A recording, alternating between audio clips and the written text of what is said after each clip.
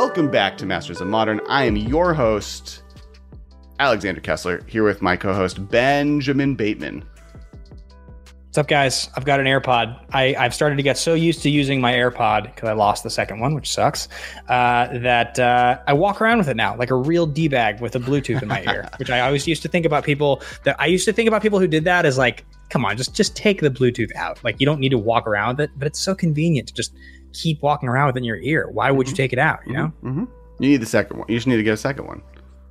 I'm so sad I lost it. I know. There's probably a new one coming out next week, right? Isn't the Apple thing going to happen? Yeah, exactly. So for those jumping in, we are probably talking about two things today. Now, it's possible that the review section is kind of pulled out and is either the full episode or maybe that's the hot take for next week. And then we're also going to be talking about secret layers. There's been a lot going on, as I'm sure the internet has talked about, but I kind of want to go through. I've been meaning to actually do an episode, or we've been meaning to do an episode on secret layers, just like, in general, are they good or bad? And then, obviously, the Walking Dead exclusive licensed version of Secret Lair was announced, and we've seen a few cards at this point.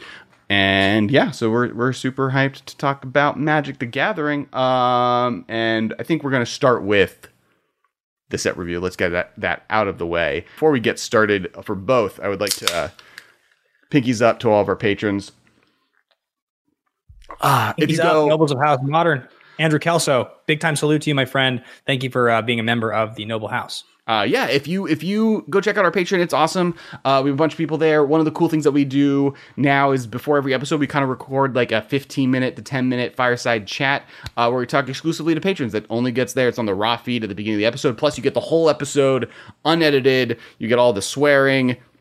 You get like weird mistakes we might make. You get the fact that, like, especially with set reviews, sometimes we'll like do a deep dive on cards like Akum Warrior and like, is a 4/5 for 6 that can be a land worth playing? And it's not. But on the raw feed, you could get stuff like that for all the other cards that we're going to talk about that you're going to miss out on. And so definitely check that out.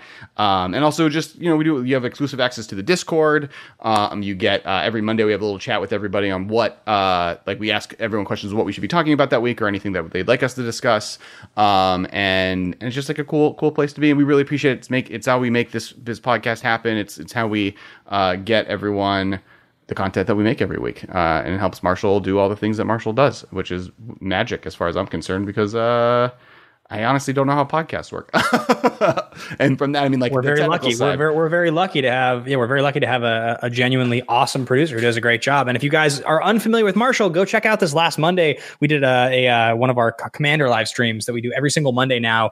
It's actually at 7:30 p.m. Pacific Standard Time, and it's every week. We're doing sometimes CEDH, we're doing sometimes just competitive casual, which I've been getting into. Alex has actually convinced me to start building decks, and I've been enjoying myself. And we played with the full MMCast crew. So Michael and Marshall, all brand new Zendikr commanders, by the way. I Anno on the new Rogue commander, which is super dope. And you played a giant snow crab. So yeah, I'm hoping Marshall has put all of the cards that we played with in that game around our heads this whole time. And then also, you built a sweet mill deck in Commander, and it worked. We're not going to say how and who, but there's some murders that happened, and definitely check that out. The videos are always on YouTube that same day, so you should take a look at it. And now let's. I wanted to mill out 300 cards so bad. I so badly wanted to kill all of you guys with milling you, but it's really hard to mill out 100 card deck, let alone 3 of them. It's unless you're going to combo out. If you're going to try to manually do it, it's like, come on, that's like impossible. You got pretty close. I mean, you also gave Michael a lot of cards in his graveyard that he used with all of his clerics and reanimation. But we don't want to spoil too much of what happened, so definitely check the video out. Link is below. It's on the YouTube channel. All right, first card in red. Card that's good and also good with landfall is Cleansing Wildfire. 1 red sorcery, destroy target land. Its controller may... Oh, God. I've clicked on buttons. Oh, no. So many buttons. Going to start this card Its controller may search their library for a basic land card and put it into play. I can't remember if it's tapped or untapped. You draw a card. It's like tapped. It's kind of in some ways... It's tapped. It's like kind of a red spreading seas in some ways, but a little bit better because it gets rid of a land as opposed to just immobilizing it. Yeah. Better or worse. But it's a similar kind of card. But it's also cool because I don't think you can target your own land with this, right? It's not just target opponent. Yeah. So there's a few cool things. One, yes, it's a good land hate card. in a kind of the same vein as Ghost Quarter, right? Like it feels like Ghost Quarter or Field of Ruin, both really powerful cards, where you can use this card to get rid of something where Field of Ruin replaces itself and puts a land into play. Ghost Quarter just costs you a land, but it's free. This one costs 2 mana, but then draws you a card, so it cantrips, and your lands stay untouched, right? They're still hanging out, all fun and having a good time. And as you said, this can actually be it's a cool mana fixer in red, right? Like this is something that red really hasn't had before, and this allows you to just like if you need another color, if you're playing like red green and you need a green source and you have this, you can blow up one of your mountains to go get a forest, and in the meantime draw a card, cantripping, fixing your mana, and then on top of that, obviously landfall. When you are playing this with a card like a Coom Hellhound, you're able to just give it that much more +2/+2 triggers. Yeah, this card is basically, I can guarantee this card will be a forever player in lots of formats. In the same way you can kind of guarantee that like Manamorphose was going to be a card that was a forever player in a lot of formats. It's such a utilitarian card that does so many things for both your side and their side. There are so many clever uses of this card, especially like when it comes to cost reducers. It has colorless in the cost as opposed to being double colored. So if you play this for one, it's like, okay, blow up my own land, put other land into play, maybe get value, draw a card, fill graveyard. There's just a lot with this card. I don't think it's overpowered. I just think it's an excellent card. I'm really happy about this card existing. It like opens up a lot of really, really cool stuff. And it's exactly the kind of Magic card that I like when they design. So bravo. Plus it looks amazing in foil. I bought a box. I opened the box. I'm doing one of those EDH leagues, and this was in my pull, and it's really. Can I like get in? Can I like get in on the league? How do I do that? You can, if you're interested. Yeah, I'll ask the organizers, and we can be more official about it. I'll let them know. You gotta buy. Please, I would love to be able to talk about it. I will do it. I will gladly do it. I'll support my LGS. I'll tell them as soon as this podcast is done. They'll be hyped. All right, next card that we're going to be talking about is Kargan Intimidator. 1 and a red, a human warrior 3/1. Cowards can't block warriors. Choose one that hasn't been chosen this turn. Kargan Intimidator gets +1/+1 until end of turn. Target creature becomes a coward until end of turn, and target warrior gains trample until end of turn. So something that this card does that is interesting is it plays. So there's this giant card, and it's like words I'm never going to say. Boldweir Intimidator. Is that what you're thinking of when people play it? The old card. Yeah. And it basically states cowards can't block warriors, and it has the ability to make creatures into cowards and creatures into warriors. And I believe itself is a warrior. And it's like a 5/5 giant for 6 and or even more than that. The card's right there. I'm doing this off the top of my head. This is kind of a reference to that. It's playing in the warrior space. I think partially because like when Warrior Tribal is happening, that's maybe one of the most famous warrior tribal cards ever printed. And as far as rates go, I mean, this in some ways is a 2 mana 3/1 that has like a decent evasion ability, plus can become a 4/2 and can gain trample. Like, does a lot. I think it's just a little 2 mana hungry and expensive, but it's like maybe there on earlier formats, maybe in kind of the historic world or standard world, if standard becomes powered down a little bit from where it's at. Thoughts? Yeah, I mean, I think Boldweir Intimidator is a 7-drop that has like very expensive abilities. So this is a flavorful throwback to a card from Feature Sight, which is cool because that's like now a set that people like have a lot of love for. This card's great in the same way. Say what? I coughed saying your name, saying that because you specifically have a lot of love I think for a lot of people. Yeah, I think like a lot of people love that set. It's a weird set, but it's definitely, this is like a throwback to that. I think a 2 mana 3/1 in aggressive colors is something that they're pretty comfortable printing now. You can see even like in the 2 mana 3/1 Changeling that they printed in Modern Horizons, it's there. You can do plenty with that space. Like it doesn't really matter what it does unless it specifically is a 2 mana 3/1 that draws you a card or something like that when it comes into play. Like they don't want to give you too direct of a benefit, but in general, 2 power 3/1 is like or 2 mana 3/1 is like a pretty easy space. So I like this card. I think this card is totally powerful. It's not too powerful. It's great for standard. It won't really see play unless there's a devoted warrior deck that like is bonkers. Or party, right? Like this card can do stuff in party decks. Like it's a decent on its own warrior that then can turn on party if you needed to. If that's ever I mean, okay, so like you have the Orzhov warriors from Khan's block that like are really nice plays with this because now you have like Lord and it's a 3/1, so it can pump itself, but also it's like a 4/2 if you play that Lord the next turn.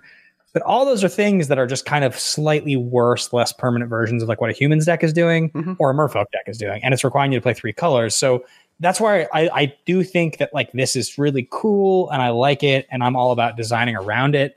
But it's just a little less than I think what I would want to expect big things out of it. But I think the card is cool. It's pretty self-contained. It does a lot on its own, which is great. You don't need a tribal deck for this card to be cool. It can make itself unblockable, and it can also make itself a 4/2. So right. Next card is Leyline Tyrant. 2 red, 4/4 flying. You don't lose. It's a dragon. You don't lose unspent red mana as steps and phases end. When Leyline Tyrant dies, you may pay any amount of red. When you do, it deals that much damage to any target. This might be my favorite card in the set. Name the first card that comes to mind when you see this card. Like a combo card? It's this one. Yes, it is Braid of Fire. Obviously, it's Braid of Fire. Like it's like I feel like this card was literally designed like, how sick can we make Braid of Fire? Like that. Like I look at this card and I just go, holy smokes! I immediately bought a second playset when this card was previewed. I would have had all 4, but I've already put 2 of them into other decks, waiting for me to buy my Leyline Tyrants to put those in those decks. This card is so sweet. Like it has the Omnath ability, right? Like so, like Omnath from original Zendikr didn't let green mana to expire. This doesn't let red mana to expire. But this has this ticking time bomb attached to it that like does something really cool with the red mana, where if he dies, you can just spend all of that to just dome someone to the face. And people were kind of complaining about the artwork. Like it's like a weird looking dinosaur dragon. I like love it. It reminds me of like the kaiju from Pacific Rim. It like distinctly looks like the like monsters from that movie, which I really love. And I can kind of just like imagine the like spine creaking above people, like in the ley line, like just like you, and then just like comes down and eats you. I'm just like all about this card. It's sweet. Also a good rate. Flying. I think this card is. That's what I was going to say, right? Like you talk about power creep and all that kind of stuff and how things are pushed to sort of feel a certain way. And to me, this card is just like, it's a 4/4 flying for 4 in red, which is already like an insane dragon rate. Compare this to Shivan Dragon. I mean, come on, like it's so much better. But the inevitability on this card is exactly the kind of thing I like. When you compare this ability to the kind of stuff I talk about with like Uro and why I hate Uro so much, I don't mind you have a great threat that kills me if I get rid of it. You're in mono red. Like you have to play this in conjunction with lots of other things and generate lots of red mana specifically, similar to like a Koth, for this card to be oppressive. And it's also just trying to kill me. It's not drawing you cards. It's not gaining you life. It's like, and it costs 4. You can't cheat it into play. So like everything about this card is just a powerful red card that I think is dope. And its neck looks like a rack of ribs. So makes me hungry. You can't. I mean, I feel like I could sneak attack this with a bunch of untapped red mana and just like pay all that red mana into it to just like 4 you to the face, let it die, 9 you to the, I'm hyped. Yeah. Next card. And this is a card that's really interesting to me because like in previous standard seasons, this would be the card that everyone was talking about. And it's just like, I haven't seen a blip on the radar. And it's just kind of a statement of how far power has creeped. In Magmatic Channeler, 1 in a red human wizard, 1/3. As long as there are 4 or more instants and or sorcery cards in your graveyard, it gets +3/+1. So it can be a 2 mana 4/4. You can tap it to discard a card, exile the top 2 cards of your library, then choose one of them. You may play this card this turn. So not only is it a 2 mana 4/4 within to get that to 4/4 is not that hard. Getting 4 instants and or sorceries into your graveyard is not that big of a challenge. That then, if you're not getting it as a 4/4, if you're just playing it as a 1/3, or even late game if the 4/4ness is outclassed, you can tap it for card advantage, or at least like very strong card filtering looting. And I think like that's really good. I don't know why people aren't more hyped.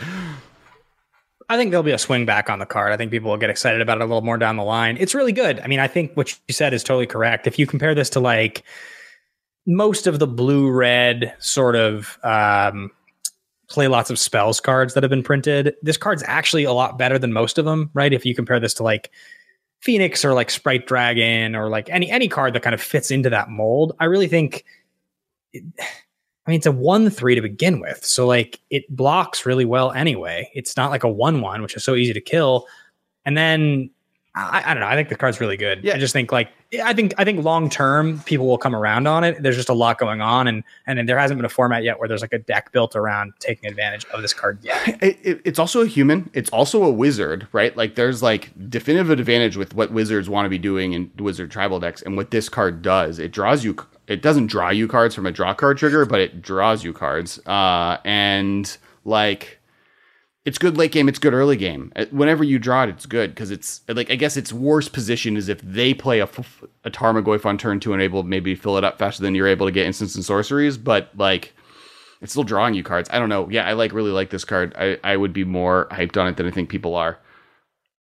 I think also like the thing about this card that's really dope, and you mentioned just in Wizards Tribal, like those mono red decks in Historic are already good. Those blue red decks in Modern are already quite good. This card does a lot for those decks. Like being able to exile a Wizard's Lightning end of turn when you exile both of them and then like just like lightning bolt them because you have this is really powerful. And then it puts it in your graveyard. So if you're playing the blue version, now you have like another kind of bolt snap bolt situation. Like pretty good. Yep. I think, a 2-mana 1/3 that, I mean, it also Confidant's gets a 2/1 and you lose life. Right. And like this, like puts 2 cards into your graveyard. If you, when you exile something, if you discard a sorcery and you exile a sorcery and or instant and are able to cast it, this says now put 2 instants and sorceries in your graveyard. You need to do that twice. And you're drawing cards while you're doing, or at least you're filtering to better cards as you're doing this to be able to just dome someone. And that card you discard on the other end can be Phoenix, right? Like this could discard Arclight Phoenix, or this can discard an Historic any number of the Jumpstart, the Is It mechanic cards, right? You can put any of those in the graveyard when you're kind of, or an Escape card, or right, like any of the different flashback variants that Wizards is printing. You can put in the graveyard with this, get it back, and you're getting to draw a card off of it. I'm really hyped on it. Next card.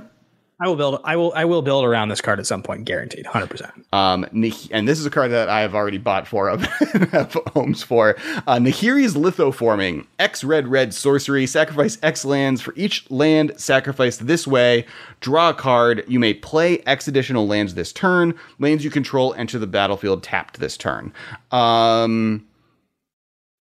This card's really sweet. It like draws a lot of cards in red. I'm excited for it in decks that are playing with Loam or Scape Shift, specifically in Commander, right? I have like multiple red decks that are looking for this type of sacrifice land effects. Most famously is probably Borborygmos,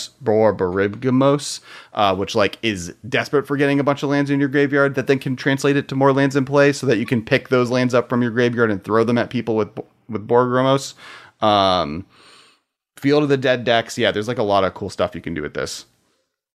Yeah, I think so you sacrifice a bunch of lands, you draw all these cards, and you can play them. So like the first thing that comes to mind for me is like Crucible and that kind of a deck, Excavator, where you can play from your graveyard because you just cast this, you draw a bunch of cards. The you don't have to pay the cost, right, of how many lands you sacrifice, or you do. It's red X. It's red X, yes. So you have to pay the mana and sack the lands. Okay, so you can't cheat. You can't just like for 2 mana sack 5 lands, then like Crucible play 5 lands. You have to actually pay for the 5, then play them all tapped. So it's totally good, and it has like real practical application in those types of decks. But I think again, it's like if you're not somebody who's excited about like big mana sacrifice land recursive loop type of strategies, which like I'm generally not, it's a little one dimensional. It is cool that you can like for 3 sack a land, play a land, draw a card in red, I guess. It's nice that it has like the functionality of sacrificing. So would you play this in your Jund Lands deck? In Highlander, you mean? In Highlander. Probably, but like I play low land counts anyway, so I think about, I don't know. Okay, so let's just pretend I was going to sack 4 lands. Let's say I had 7 in play. I wanted to make sure that like I didn't just like lose. So I played like half. I sacked 4 lands. I paid 6 for this card. Let's say of those 4 cards that I drew 1 land, right? So I play it. Now instead of 7 lands, I've got, 4 lands, and I have some extra cards in hand. What? You draw 4 cards, right? Like you're saying, yeah. So of the cards I draw, but like of the 4 I draw, like only 1's a land. Presumably, all my lands are in play at this point because I have like 6, lands in play or whatever, 7. So I'm playing 1 every turn. It's like kind of the situation where I think about being land flooded, and I'm like, if I'm totally mana flooded, this card's great. But if I'm just hitting my land drops and I get to like 5 or 6 and I get a little unlucky on the draw, this is crippling. What if I sack all my lands? Like, this is like pretty crippling. I feel like I like the card, but I don't feel like it has practical application in most decks. It's in very particular kinds of decks. Otherwise, the gamble is kind of intense. I could be wrong, though. Okay.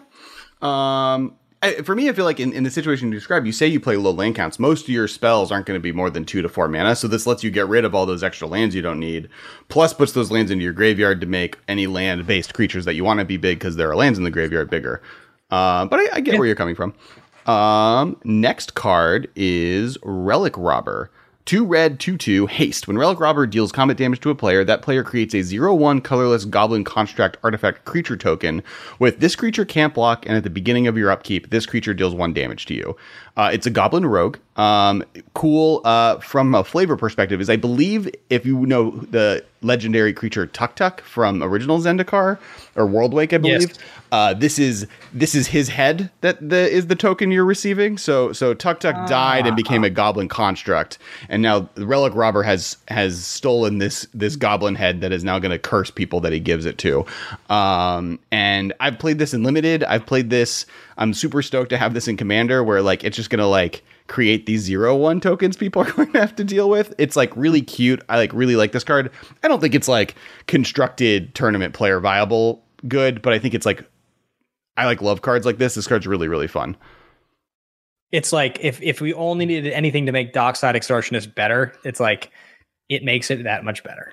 No, I think this card's totally cool. I came across it looking in my rogues search, just like what rogues were printed that were good, and it costs 3, which is a problem. Mm-hmm. If it costs 2, different story. It costs 3, which makes it a little bit less notable. I mean, there's some cool stuff with them getting, it's an artifact creature they get, right? Yes, and creates a 0/1 colorless Goblin Construct artifact creature token. Yeah, so there's like cool Hunted Handsome type of applications. I think that's interesting, or like, but unfortunately, like the value of them getting that emblem effectively, or something similar to it is not worth what you're paying for the creature. So I think it's a fun creature. I'm actually really excited to see somebody come up with a cool way to use it, but it doesn't get me excited, right? Like not in the same way that Daryl from The Walking Dead Magic card gets me excited. Would you say 3 mana target creature gets an emblem, they take a damage once a turn for the rest of the game, do 2 damage to them, is worth the card? Would you play that card? You're saying if it wasn't a fragile creature that had to deal combat damage? Yeah. Like it's just like 2 damage target player, they get an emblem that they take 1 damage every turn moving forward. Yeah, it's way better because it's A, repeatable in the sense that it's a spell. B, does not have to get through. C, it's not like just killable when you attack with it. Mm-hmm. Like there are so many situations where you just get shocked in like Standard or Historic on a 3 mana investment, nothing happens. They have to have the correct counterspell and deem this like problematic enough for you. Sure. So I think it's not great, but it's definitely better. Yeah, it's for sure better. Yeah. Next card we're going to talk about, and it's a little bit, not necessarily to talk about the card because it's a 4 mana 3/3 whatever for an effect that normally is only good even and barely good on 2 drops, as much as Ben wished this wasn't true. Rockslide Sorcerer, 3 and a red, human wizard 3/3. Whenever you cast an instant sorcery or wizard spell, Rockslide Sorcerer deals 1 damage to any target. The thing that I want to point out is I really like the instant sorcery wizard grouping, and I actually have like a small shot call prediction. I'm going to predict that on Strixhaven, which is going to be the wizard themed Wizard University plane that we're going to in the end of the not the end of the year, in April, May, that there will be a historic / party like batching mechanic that batches instant spells and wizards, like to get like a magic. Maybe calling it something like magic. I don't think it'll call magic, but something in that frame. Like a more identifiable name that groups those 3 together. Right. It's a cool idea. I mean, I've talked about pretty openly at this point that I think like the inclusion of wizard as a more relevant creature type is awesome. I think it is so flavorful for the game of Magic the Gathering, and like speaking generally, if you're into wizards, you're into blue, and speaking generally, if you're into blue, you're probably into instants and sorceries. And you want things that are cheaper, that have cool interaction. This card is too expensive for what it's doing. I don't even think it's worth too much talking about the individual features of the card, because just from a time perspective. But yes, it was more the batching side of it. It's nice that it's to any target, right? Like that's nice, but yeah, like Gutter Snipe is worse, but a better card anyway. Like it's less interesting, but it's more powerful. So Rolling Vortex, 1 red enchantment. At the beginning of each player's upkeep, Rolling Vortex deals 1 damage to them. Whenever a player casts a spell, if no mana was spent to cast that spell, Rolling Vortex deals 5 damage to that player. Your opponents, can't gain life this turn. So it's what's the Molten Vortex? All right, Molten Vortex? Sulfuric Vortex. Sulfuric Vortex. This is kind of the card we were just describing, actually, where it's 2 mana. Each player takes 1 damage each turn. This has the hate card effect where for 1 red mana you can stop their life gain, which Burn desperately can use, right? It's like almost a great sideboard tech in Burn decks. And then has the weird hate mechanic that does help on stopping people from not casting spells. Or casting free spells. Yeah. So your Force they of Will. Take 5 whenever they and when they cast a free spell, they take 5. Do they sacrifice this permanent? Okay, so it's a turns or no. No. It's just whenever a player casts a free spell, they take 5. That doesn't go away. They just take 5 damage. So like every Force of Will. I read this card in a few. Yeah. I was gonna say I read this card in a few different ways. The first one is that I think in mono red commander decks, this card is rock solid. I think like it's especially like I would say that in mono red CEDH decks, this card is like insanely solid because the number of free blue counter spells and free blue spells in general that are going to be played in those decks is like definitely worth getting the 5 mana trigger. And also each player taking 1 damage every turn means that like you just have a lot of things that are worthwhile. Like there's lots of like things that trigger when your opponents have been dealt damage, like Spectacle, all kinds of stuff that, you can definitely get a lot of value out of. And it only costs 2. I think in general, this card is more interesting than Sulfuric Vortex. In 1v1 standard, it's not going to be that good. Like there aren't free spells in standard, even in historic. It's fine, but like probably as a sideboard card in mono red, that's like where this shines the most. I just see it in those formats that they play like 19, like all those commander free spells, right? You can play literally like any of them. Force of Will, Force of Negation, all the forces. Gosh, all these cards that people do play in those decks. I think this is like good for that reason. Yeah, I think standard is the place where this is worse. Like the older the format, the better it gets. And not to mention like Legacy and Vintage, where like this does a lot of work there.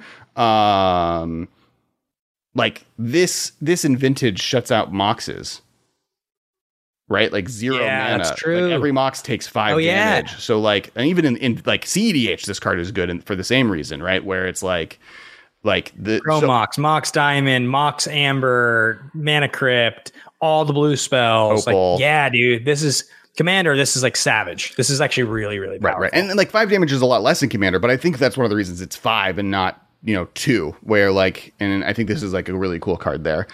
I would even say actually, by the way, like, and I know this is not like a big thing, but like, think about like decks like Cheerios in Modern, like any deck that's trying to take advantage of lots of cheap spells, cheap to free, where they're getting cost reducers to be able to play things for free. This just ends the day, right? 5 damage per Cheerios, you're over. This card single-handedly wins the game. Yep. It can't win. For sure. Wayward Guide Beast, 1 red, 2/2, trample haste beast. Whenever Wayward Guide Beast deals combat damage to a player, return a land you control to its owner's hand. Goblin Guide 2.0, except you return the land to your hand. But, as we've discussed in previous episodes when we went over the flip cards, returning a land to your hand maybe is actually a benefit in some of these cards. Obviously, it reminds me a lot of a card that you love, Scythe Tiger, in the sense that it like keeps you down on lands, and maybe can take advantage of some ETB lands a little bit better than others. So stuff like Mystic Sanctuary comes to mind as like a way to bounce those back to your hand, or even like the old Zendikar spell lands, the one that gives protection to creatures, Sajiri Step or Bajuku Bog. Thoughts?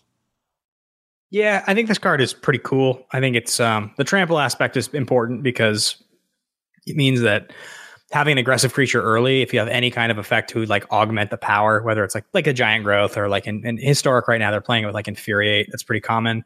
You can get a lot of damage out of it. Infuriate does basically just become Lightning Bolt in a lot of cases. And so I think that's all really good. I do think that like it's exactly at the power level of being able to function competitively on 1 to 2 lands, which In a format like Modern, that's not good enough. If you are doing that, you will lose. Legacy, you can do it in certain decks. Standard, probably not. Like, you probably just get beaten. They're playing better cards than you. So I think it's a pretty interesting space. The landfall aspect of it is the thing that is the most, intriguing. And I think like with something like an exploration, this is like where it gets like really fascinating. Yeah, it's interesting because people really want to compare it to Goblin Guide, and I think in like Standard and other places it might fill that role. And we already talked about the Loam line, the Step Links style landfall, all 1-drops decks, and this could be a feature in those because all of the creatures and all the cards in that deck is a 1-drop. So who cares if you have more than 2 lands in play? But I also think like in more Commander and those kind of strategies, having this kind of a cool repeatable return a land to your hand effect could be worthwhile. Next card is Adventure Waits. 1 and a green sorcery. Look at the top 5 cards of your library. You may reveal a creature card from among them and put it into your hand. Put the rest of the bottom of the library in random order. If you didn't put a card into your hand this way, draw a card. This is green. It's a green. We're in the green color. We're in the green pie, aka the best color now, depending on who you ask. Yep. This card is interesting because it's like taking the because it's 2 mana, it's almost the anticipate slot, but it digs deeper and replaces itself if it whiffs, which I think is like a weird. They really want green to have this effect for some reason, I guess is what's interesting to me. It's like the poor man's Once Upon a Time in some ways, but like you can't cast it for free, so it's like way worse. It's kind of like the fair Once Upon a Time in some ways, right? Like yeah, right. Except it never whiffs, right? It's always the fail rate is actively 0. That's what I mean. It's like, so Once Upon a Time you play for free. Mm-hmm. It can whiff. It's possible. This card cannot whiff, which is why it's not as good, but it's a more fair design. Again, this is very similar to me as the red Destroy Land, Search for a Land card. Mm-hmm, mm-hmm. It's really cool. It's a great design. It's like perfectly costed. I'm glad it doesn't cost 1 green. It does something like digs 3 instead, for instance. I think it costing 2 and digging 5 is great. It means that in general, when you play this card, it'll feel good. And if it feels bad, like it just cycled, which is like worst case scenario. And I'm fine with that.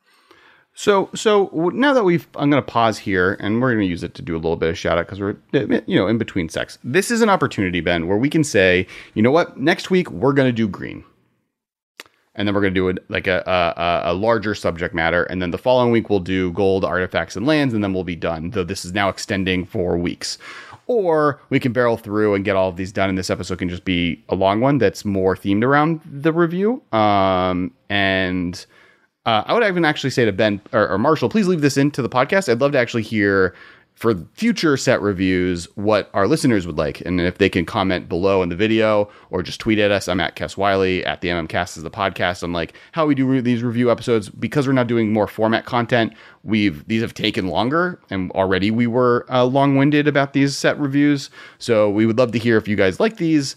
This is what we've done is kind of attached subject matters to each of them. This time it's been about mechanics. Today we've done red so far and might talk about Secret Lair or just barrel through all these and see if we can do Secret Lair if we have time. Ben, what are your thoughts? I think we're a little long-winded, but I know we can barrel through. I'll keep my comments to 10 seconds unless it's like an actual card I think is awesome. Okay. And I think we should just barrel through tonight. I'm in no rush. Sometimes I am. Tonight I've got nothing afterwards I have to do. So cool. All right. You tell me. I'm down to do the barrel through and then we can figure out what to do about Secret Lairs. And maybe that's a thing that we record later as a live hot take, or we just do it tonight and we just barrel through like champions. Let's do the thing. Yeah. If we barrel through, listeners, even if we don't barrel through do these things, but if we do, please check out the Patreon. There's like a bunch of exclusive content there that gets posted there now every week during the episode. It's like its own version of the show. Also, please subscribe. Every set Monday, 7:30 p.m. PSD. We do live Commander streams. last week we did the full playset. We had me, Marshall, Ben, and Michael. We did all of the new commanders, all from Zendikr Rising. Ben's brewed now like 6 commander decks at this point. You must be so proud at this point. I feel like you're watching a child grow is what you must feel like. I feel like every week I show up, I've done the work, I've like printed out the cards, I've like, thought about it. I am developing as a commander player. My next plan within the commander world for you is to get you more into the brewing aspect of it. I think that's a part of the just command. And actually one of the reasons I'm excited about this thing I'm going to talk about in a second is about this. But I think you love coming up with new decks and new strategy and being kind of hipster. And Commander allows that more readily than almost any format in Magic.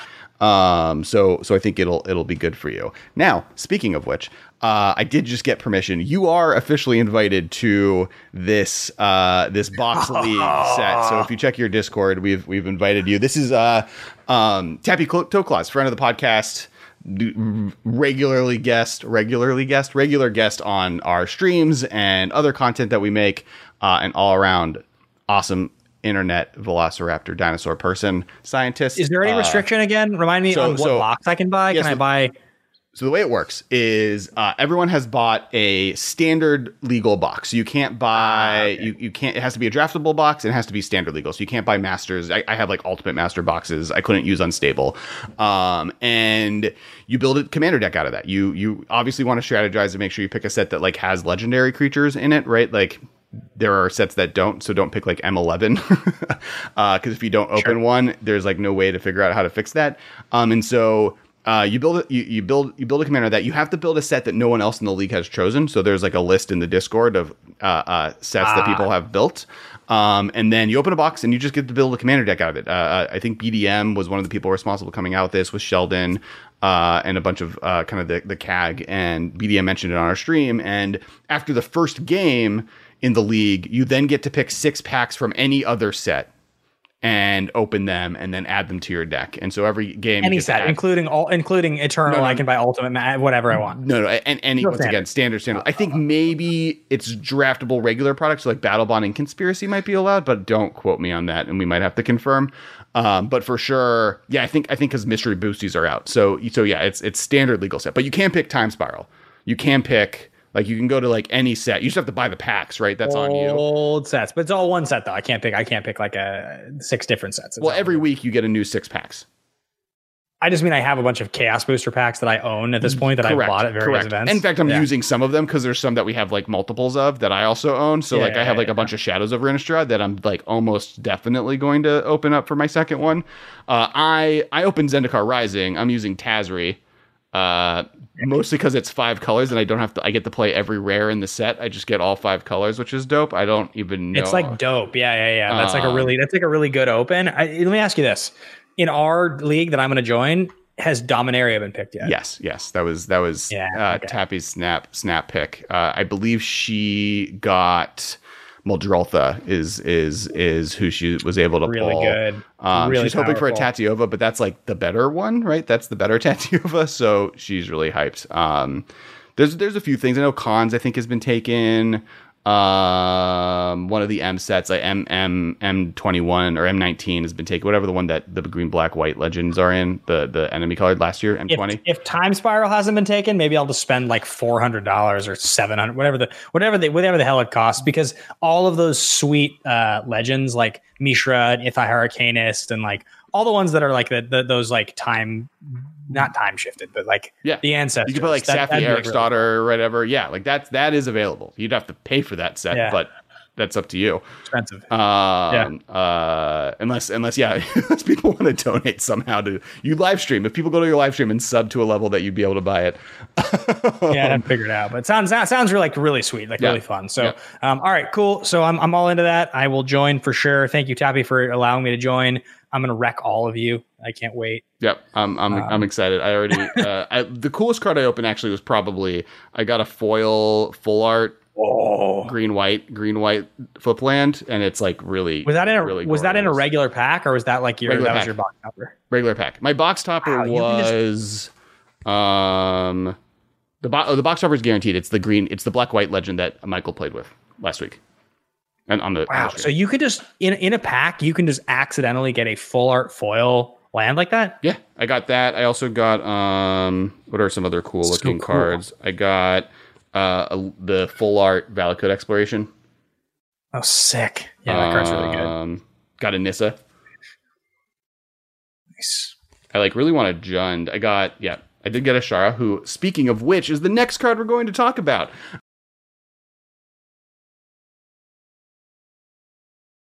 Segue, Ashaya Soul of the Wild, 3 green, legendary creature elemental. Ashaya Soul of the Wild's power and toughness are each equal to the number of lands you control. Non-token creatures you control are forest lands in addition to their other types. XX. Welcome to probably every judge on the planet's least favorite card, in the sense that just how do rules work? This goes infinite with a few things, because if you have landfall make a token, it's non-token, so it's non-token creature, so it's not as bad. But you can do stuff with Bloodghast and a sack outlet to have it return, or if you have 2 Bloodghasts, you can kind of loop them to mill out your opponent, which I think is a cool thing. Hopefully that works, right? You get 1 Bloodghast back. That triggers the other one. It triggers the other Bloodghast. You sack it. It goes, So if you have 2 Bloodcasts and a Shaya and a sack outlet, I would recommend using Alter in Modern. You just kill a person. So cool stuff like that. Or even, So this card is really sweet. It also just does, I can't even honestly, there's probably a YouTube video from another content creator that people should recommend in the contents of just breaking down all of the different ways the Shayas break magic. This card is sweet. I really like it. I will use my 10 seconds to basically just say, I think that it's, as an accelerant, things like Wilderness Wreck are better. I think as a big swing and kill you with everything creature, it's pretty cool, pretty thwartable. It costs 5. It doesn't have a cost reducer involved. I think it's great, very cool, very fun card, flavorful, and great for EDH and things like that, but not a card that I'm really paying close attention to, unless I missed a piece of combo that makes this totally dangerous, is my guess. It's totally cool. I think it's great. So what about Ashaya into Morag, Fury of Akum? Tell me what Morag does. Every creature you play gives you an extra combat step. Yeah, I mean, does that just go infinite? It doesn't go infinite, because you have to cast creatures, but that's kind of the point, right? There's ways where this... Is there a fairy for 1 that you can return? Isn't there a 1-drop fairy that you play it and then you have to return a creature to your hand, or does it cost 2? Yeah. There's a 1-drop, right? Fairy Miscreant. Can it return itself? Or not Miscreant, sorry. So Fairy Imposter. It's another creature only. Oh, another creature. Okay. So it just does weird, dumb things. I think you're going to be surprised by the power level of this card. Ancient Green Warden, 4 green, elemental reach. You may play lands from your graveyard. If a land entering the battlefield causes a triggered ability of a permanent you control to trigger, that ability triggers an additional time. It's a 5/7.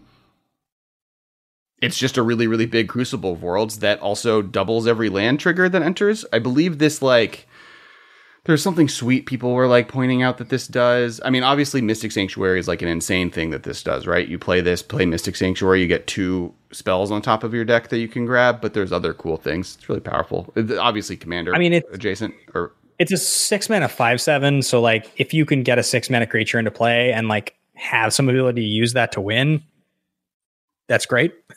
It's not as powerful as Primeval Titan, which is the barometer for a green creature that costs 6 and does something incredible. But it's really good. And I think if you untap with it, there's a high likelihood you'll win.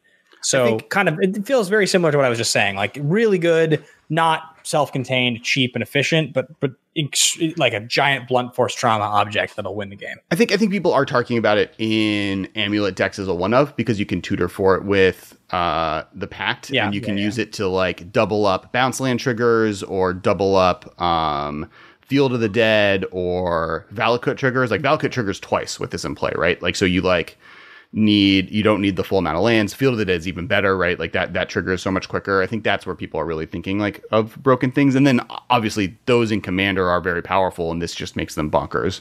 Let's Reclaim the Wastes. 1 green, sorcery, kicker 3, search your library for a basic land card, reveal it, put it into your hand, then shuffle your library. If this spell was kicked, search your library for 2 basic land cards instead of 1. This reminds me a lot of Tithe, in the sense that it's a 1-mana card that gets you a land, but it can get you 2 if you need 2 lands late game. It fixes your mana. So it kind of is a 4-mana draw card, but they are lands. I think it's relatively weak. What are your thoughts? It sounds like a card that so it's 1 green. You get to search for a basic, put it into play, or into your hand. Into hand. So for 4, you get 2 basics into hand.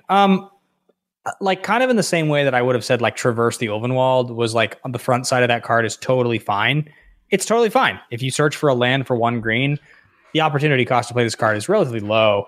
I think that most of the time when you play this for 4 to get 2 lands, you won't actually need 2 lands very much in the formats that cares about it. Mm-hmm. So in standard, I could see this being totally relevant in a dedicated landfall deck, but that's about the extent of it. Mm-hmm. Maybe in like a secondary format like a Historic or a Pioneer, this is just the best option in like decks where Uro is still legal. But I think aside from that, it's outclassed by so many cards in Magic's history. But I like the front side. 1 green search for land is like a good thing to do a lot. So about that.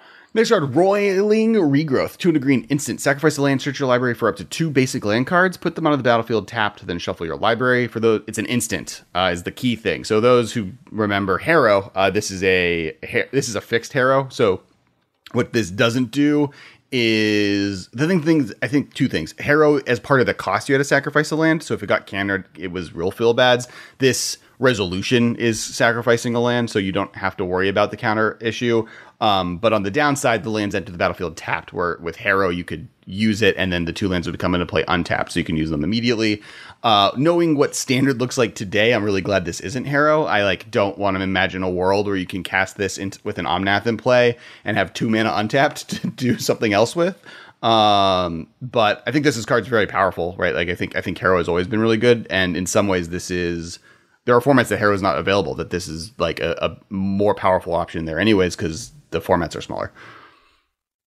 It's a smart reprint. It's the correct kind of functional reprint that is not the same, but plays with today's modern Magic more. I think in general, when it's like sacrifice a land or like destroy a land and it comes in untapped, in general, I think that's a mistake. I don't think it usually adds to better Magic. Sometimes, but most of the time it's broken. So I'm glad it's not. I think it's better that way. Scale the Heights. 2 green sorcery. Put a +1/+1 counter up to 1 target creature. You gain 2 life. You may play an additional land this turn. Draw a card. So this has parts of Uro attached to it, right? It has gain 2 life versus gain 3 life. You get to put an additional land into play, which Uro lets you do, and you draw a card, which Uro lets you do. You don't draw an Uro into your graveyard, and you don't, instead of that, you put a +1/+1 counter on a creature you control. But this also means you have to have a creature in control in play to be able to play this card. Uro's now banned in Standard, and hopefully it gets banned in other places as time moves forward. Does this do some of that? Is this maybe the worst version of this play an extra land that we've gotten in a while, or is this playable to you? Because it does kind of have that stabilization effect. So if they kill your creature in response, the whole spell fizzles, correct? The only one target? Yes, I agree. There's only one target. This card's totally fair and like really fun design. It's swingy as all hell. But if you resolve this against me, I'm like, nothing you just did was that intense. Like nothing. There's nothing. You don't end up with a giant threat in your graveyard that I have to answer next. You just like played a spell that cycled and like made your creature 1 bigger. So if this is a card you're playing in your ramp strategy, it's good, but I'm worried about the thing you're doing next. Mm-hmm. And that isn't Uro, because you didn't get one. So I think this card is awesome and totally fun. Great design. Swarm Shambler. 1 green, 0/0. Swarm Shambler enters the battlefield with a +1/+1 counter on it. Whenever a creature you control with a +1/+1 counter on it becomes the target of a spell an opponent controls, create a 1/1 green insect creature token. You may pay 1 and tap it. Put a +1/+1 counter on Swarm Shambler. So Fungus Beast gets bigger slowly. There's actually a weirdly large amount of cool +1/+1 counter creatures out there right now. And it being a 1-drop to play in that space, I think is really, really powerful and important. We talked about some last week, and I think are even working on maybe a deck to play in this space. Yeah, I can speak on this card, I think, pretty quickly. So the Servant of the Scale is like the other green 1-drop I can think of that does this, but you have obviously all the artifacts that have a similar kind of thing. There's a ton now. And the idea of a 1 mana 1/1 that has a counter on it, that means that anytime you have something that doubles counters, that's bigger. The idea that it has a counter, so like with an Una's Blackguard or like one of the Merfolk, that when a creature with a counter on it deals damage, something happens. That's great. The inevitability of this card getting bigger every turn. I have a deck in Historic. I brewed with this already. It's not great, but it is pretty interesting. The fact that it's a 1/1 that like when you can't get through just gets bigger every turn for 1 mana. It's pretty strong, honestly, and for proliferate and stuff. So it's a very cool card. It's one of the better versions of an effect like this that I've seen, but it's definitely not overpowered. So that's what I'd say about it. Okay. Yeah, I think one drop that like in some ways it's going to act like what's the one drop green infect creature? Glistener Elf was for infect in standard, right? Where like there's enough synergy, but it needed something to play on turn 1. Otherwise it didn't really work because you needed other cards that benefited on having +1/+1 counters. This, I think, has that same effect, right? It's like a good 1-drop moving forward for those types of strategies. And we'll see if those type of strategies pan out. Now that is it for us and green. Now, one thing I do want to say, everyone, if you were wondering, what about the flip cards that we didn't talk about, or what about the landfall cards? We did full episodes on landfall and flip cards 2 weeks ago and the week before that. So definitely go check those out. We talk about every one of the cards that you think we may have missed, unless there's a party and or kicker spell that we haven't talked about. But I'm going to move on to gold cards. In the land of gold cards, the very first one is Akiri Fearless Voyager. One red white. Legendary creature, core warrior, rare, 3/3. Whenever you attack a player with one or more equipped creatures, draw a card. You may unattach an equipment from a creature you control. If you do, tap that creature and it gains indestructible until end of turn. So this is the return of the character from, I think it was Commander... I want to say 2017, maybe 2018, which is the one with the partner commanders. The one of the two red-white partners was Akiri. This is a new return. Line Slinger. Akiri. I think Akiri Line Slinger was the name of the card. The 2-mana 0/3 that got plussed up for all your artifacts. Yeah, it had what's it called? It was cranial plating, right? Not cranial plating. Yeah, cranial plate. It's cranial plating on a creature. Attached to it, yeah. And this card's really cool. One, it's like a cool red-white draw card effect, right? Like It obviously is based on equipment strategies, which have their own spot within this side, but like there's enough like powerful equipment that you can just maybe get away with this letting you draw cards off of them. Plus, it has a protection effect that uses those equipments. So I think there's actually like a cool way to take advantage of in those color combos in Commander that wasn't really available. That isn't really equipment themed, but uses equipment more as protection spells and card draw engines, almost like a Cheerios effect. As far as other formats, I think this is obviously more of a plant for that. She also, spoilers, RIP, dies in the trailer for this set, so that's also sad. Oh, that's sad. Small tier. Yeah, thoughts? Anything else? We can move on. I think it's a cool card. I think like I like it that it costs 3 and you get some advantage for playing this after you've already like played your 1-drop and equipped it or whatever. Mm-hmm. I think the unattached thing is pretty interesting in terms of like often when you have a creature equipped with an equipment, your opponent's best strategy is like I attack your thing that you spent all this mana to equip, I kill, and now you're like your tempo is way off. So I think the unattached indestructible clause makes this sort of like have a sense of inevitability, but if it costs 2, I'd be worried about it. It costs 3, so it's just like a totally good thing you can be doing that's not pushed. It's just a fun thing. And I think Standard doesn't have the best equipment, so it's right in that range for me. I like it, though. Cleric of Life's Bond. White, black, vampire cleric. Whenever another cleric enters the battlefield under your control, you gain 1 life. Whenever you gain life for the first time each turn, put a +1/+1 counter on Cleric of the Life Bond. Cleric Lord. This card's sweet. Yep. Yeah, I think this card is a Cleric Lord that is doing the Ajani's Pridemate thing. Not totally, but like it grows every turn you gain life. And in like the Soul Warden type of deck, this is just a really good card. When white black already wants to kind of gain drain, and those Soul Sisters cards you're going to play are going to do that.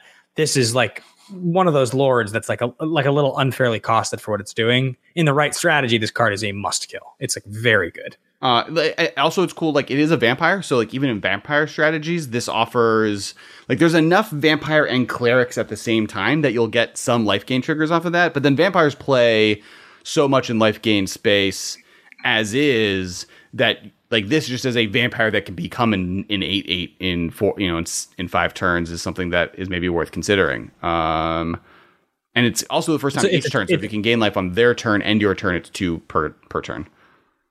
It's a 2-mana 2/2, correct? Correct. So like turn 1 Soul Warden or Soul's Attendant or any of those cards, Essence Warden, it's a 2-mana 3/3 already. Like the turn you play it, just like with your standard 1-drop that in Modern has 12 copies. And then the fact that it just goes... Like, I think 12 of those and 8 of Johnny's Pride Mates with this card already, even without playing Tribal, is like pretty savage. Right. It's like really good. And the fact that you can play that, like, turn 1 Soul Warden, turn 2 this, their turn if they play a creature, this is now a 4/4. On your turn, if you play a creature, it's now a 5/5. And you don't even need a Cleric, right? And then now you have a 2-mana 5/5 you're swinging with on turn 3 is like... Plus, you have Anointed Priest as well. So in white, green, black, if you want to just play, you have 12 of each. You have 24 creatures, 1-drops and 2-drops in white, green, black that are all so synergistic with any of the white or black or white black spells that resurrect 1s and 2-drops. Like, just play Sarah's Sarah Ascendant. Like, you're done and done. Your deck is like built. That's the deck. Like, it's pretty good. Grakmaw Skyclave Ravager, 1 green black 0/0 Hydra Horror. Grakmaw Skyclave Ravager enters the battlefield with 3+1/+1 counters on it. Whenever another creature you control dies, if it had a +1/+1 counter on it, put a +1/+1 counter on Grakmaw. When Grakmaw dies, create an XX black and green Hydra creature token where X is the number of +1/+1 counters on Grakmaw. I do think this is on the top end of best green black counters magic. Commanders, like playing in that what's it called, constrictor space, right, where it allows itself to be this kind of engine for it, and use for it versus some other options that I think I've liked less.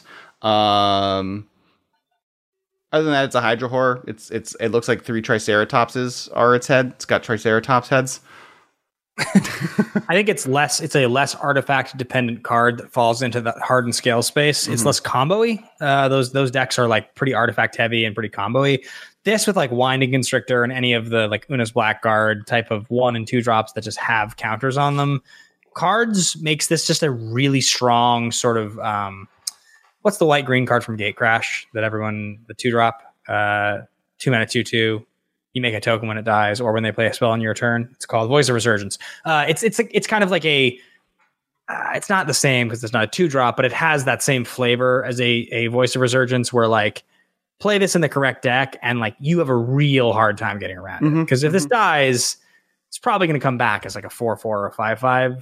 Yeah, and that's hard to deal with. It's nice also that there's just like board wipe resistance, right? Those strategies can often be like, I have a bunch of creatures in play that get really big. Oh no, Wrath of God, I lose. This is like, oh no, Wrath of God, I have a 12/12. So I think that's pretty sweet as well. Next card is Kaza Royal Chaser, blue-red, legendary creature, human wizard, 1/2, flying haste. The next instant or sorcery spell, you can tap them to have the effect, the next instant or sorcery spell you cast this turn costs X less, where X is the number of wizards you control as this ability resolves. And I think they are riding a dope, weird, like sky skateboard / broom, all about it. This has to be one of your more... I'm surprised you haven't just already built a commander deck around this card at this point. I mean, it's pretty dope, right? Like the fact that it has haste is very significant. It's X less, where it's the number of wizards you control, means that you got to kind of assume that on turn 3 when you cast this, you're going to be casting a 3-drop for 2, or a 2-drop for 1 kind of a thing. And I think it's cool. It's just that like, so a 2-mana 1/2 that you tap to make it cost X less. How different is this from actually just like Electromancer that you don't tap? Well, it's a legendary creature, so you can play it in your command zone. In constructed, purely from a commander deck perspective, like all your spells are cheaper and it costs 2. But like Baral can do that. I guess this is blue-red, so yeah, I guess that's like where you get the. Yeah, it's blue-red, so you get more cards than Baral gets. It is also in some of the Brawl, one of the powerful thing about commanders that are 2 mana is that you just can keep getting them, right? Like the more you can, even if they answer this the first time, it's only 4 mana the second time and 6 mana the third time, versus like most commanders, which like you get 2 casts out of them at best, maybe a third. This you can get up to like 5 casts because it's only going to be like it's like how Sig is. Like right. I love cheap commanders. I'm like a pretty big proponent of cheap commanders. I think like they make the game a lot more like real Magic as opposed to like my whole thing is built around the idea that I'll get this 4 or 5 drop once and then like again the next turn. And the only way that'll happen is if I'm not doing powerful things. So people like let me live. Whereas like you can be aggressive anyway with a 2-drop commander, probably. Right. And I think like even if you just looked at her as like a tap, make 1 card, cost 1 less. Right? Like not even the wizard tribal thing, just like, yeah, it has like a medium electromancer effect, I think is powerful. Also just a flying haste 1/2 for 2 mana is like a pretty efficient body. And that's I think the difference, right? Is like it has evasion, it has haste, those are things electromancer doesn't have. And the ability to take advantage of those, I think in this is going to be a lot sweeter. And it can stack. If you have any other wizard tribal, it goes from every spell costs 1 less to being able to cast a 5-drop for 2 mana, right? Like that's not that hard to imagine pulling off. Yeah, for sure. I mean, like, yeah, you mentioned like Electromancer, like it's pretty bonkers there. Like in Baral, any of those cards seems good. Imagine like this seems like really good. Imagine like Snapcaster Maging a Mystic Confluence with this in play, Snapcaster Mage for like 3 mana. Yeah, dope. Moss Pit Skeleton, black-green plant skeleton, 2/2, kicker 3. If Moss Pit Skeleton was kicked, it enters the battlefield with 3 +1/+1 counters on it, so it's a 5 mana 5/5 or a 2 mana 2/2. Whenever one or more +1/+1 counters are put on a creature you control, if Moss Pit Skeleton was in your graveyard, you may put it on top of your library. Something I really like about this card is it's a kicker spell that is like we talked about this a little bit last week with the Shade, the Bloodghast one. It has a similar feel to it. It doesn't draw you a card by coming back into play, but it does return go to your top of your deck. It can block though, so it's like much more of a wall you can put in front of people. And the fact that like it's on curve as a 2-drop, a 2 mana 2/2, or it's on curve as a 5-drop, a 5 mana 5/5, that like then will buy back the other ones. What's cool, if you have 2 of them, they loop each other, right? That's something I really like as well. So you can kind of always have a blocker and you can kind of do that like Abyss situation. And it plays in the +1/+1 counter space that we were talking about earlier. Yeah, I think medium powered card. I don't think it's like particularly notable, but I liked it. I also think the art's cool. I like it. Yep. Marasa Root Grazer, green, white, beast, vigilance, you 2/3. So 2 mana 2/3. You may tap it to put a basic land card from your hand onto the battlefield, or you may tap it to return target basic land card you control to its owner's hand. Definitely meant to be a landfall assistant. The fact that it lets you put lands into from your hand into play is actually pretty cool in a different way. For a body that's relatively powerful and has vigilance, so you can attack with your 2/3 for 2 and then put a land into play, or return a land to your hand if you want to give something landfall. Yeah, I think what you said is totally correct. I don't know if that a green white is necessarily where you want to be in a dedicated landfall deck. I feel like it's probably red white for the sake of aggressive creatures, but if it's green for like Lotus Cobra, like there's a lot of mana. Like there's definitely a turn 2 this card, turn 3 Lotus Cobra, play land that's a fetch land, put land into play that's a fetch land, like activate both of them, get like 5 mana additional on turn 3. That's pretty bonkers. Yeah, I think like you can play one, get one. I think like tap it. For a standard environment, like Omnath is obviously now the thing people are being judged against, and this isn't even close to seeing play there. I think in like a Highlander environment or Brawl, this is a key piece to some of those decks, especially if you want to be more in the green-white side, which the legendary green-white creature does kind of play in that landfall, like lands in your hand matter space at least. So I think that's pretty cool. Omnath, Locus of Creation, we talked about a few weeks ago. In the meantime, ban this card in standard. It's bonkers, and I think this is has a very high chance to be problematic in other formats. Honestly, Wizards, stop printing 4-drops that become free. Like Omnath being a 4-drop that replaces itself in mana if you play enough lands. While Wilderness Reclamation was problematic, the red enchantment that did the same thing. 4-drops that make themselves free is a mistake. Stop it. Yeah. Any thoughts on Omnath, since I think you missed the episode where we really talked about it? No, I mean, you and I talked about it a little bit the other night. Like, I agree. I think that the haymaker sort of swing of getting like an additional 4 to 5 power thing is too good and makes Magic like a lot less fun. it's hard to recover from one person like getting a free 4 to 5 drop. It's like if it happens twice, the game's pretty much over. But the power of 4 and 5 drops now in Magic are such that like if you play already a really good card and then out of it you get like another really good card, now I have to answer 2 things. And like I was doing my thing, my strategy was probably constructed to like take advantage of my own deck, not answer yours. It's probably not as good as that, right? Unless I just happen to have exactly the right answer, like I'll just get steamrolled, which is never fun because it feels like the power you're getting for that mana is just too high. Yep. They put 6 and 7 power effect now into 4 and 5, which is like why getting a free 4 to 5 is like bonkers good. Next card is Aura Skyclave Hierophant, 2 white black, legendary creature core cleric, lifelink 3/3. When Aura Skyclave Hierophant or another cleric you control dies, return target cleric card with lesser converted mana cost from your graveyard to the battlefield. Michael famously played this on our stream on Monday, so check that video out if you want to see it as a commander. Clerics seemed really strong. I think he needs he mentioned needing more ways to self-mill himself. You helped him there with your mill deck, so he didn't need that help on the stream. But this card's really sweet. I really like it. It's a cool card. I'm excited for more cleric tribal. Yeah. There feels like there must be some sort of infinite loop that exists with this and 3 mana card that can like sacrifice to resurrect kind of a thing. I guess it has to be equal or lesser, but like it does feel like this is set up to result in an eventual infinite loop that hasn't maybe been printed yet. Basically what you need is yeah, who knows? Okay, yeah, basically you need if you get a creature that's a true drop or less, or a smaller creature that can bring back a bigger creature that also sacrifices itself, and both of them are clerics, you can go infinite and get extra features from that, right? So that could be cool one day. It's a cool card though.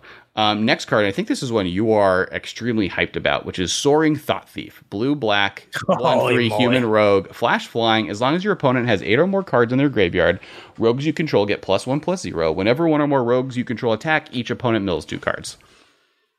This card is so good. So I'm about probably tonight after the episode, I'm a few games away from Mythic in Historic, and it's on the back of this blue-black Rogues deck that was already good last season, but now with this card, I replaced all of the Brineborn Cutthroats with this card, and it's just way better. Like this with the 1-drop in black, the Thieves Guild Enforcer, the 2 of those together with like brown in the lock is just very, very powerful.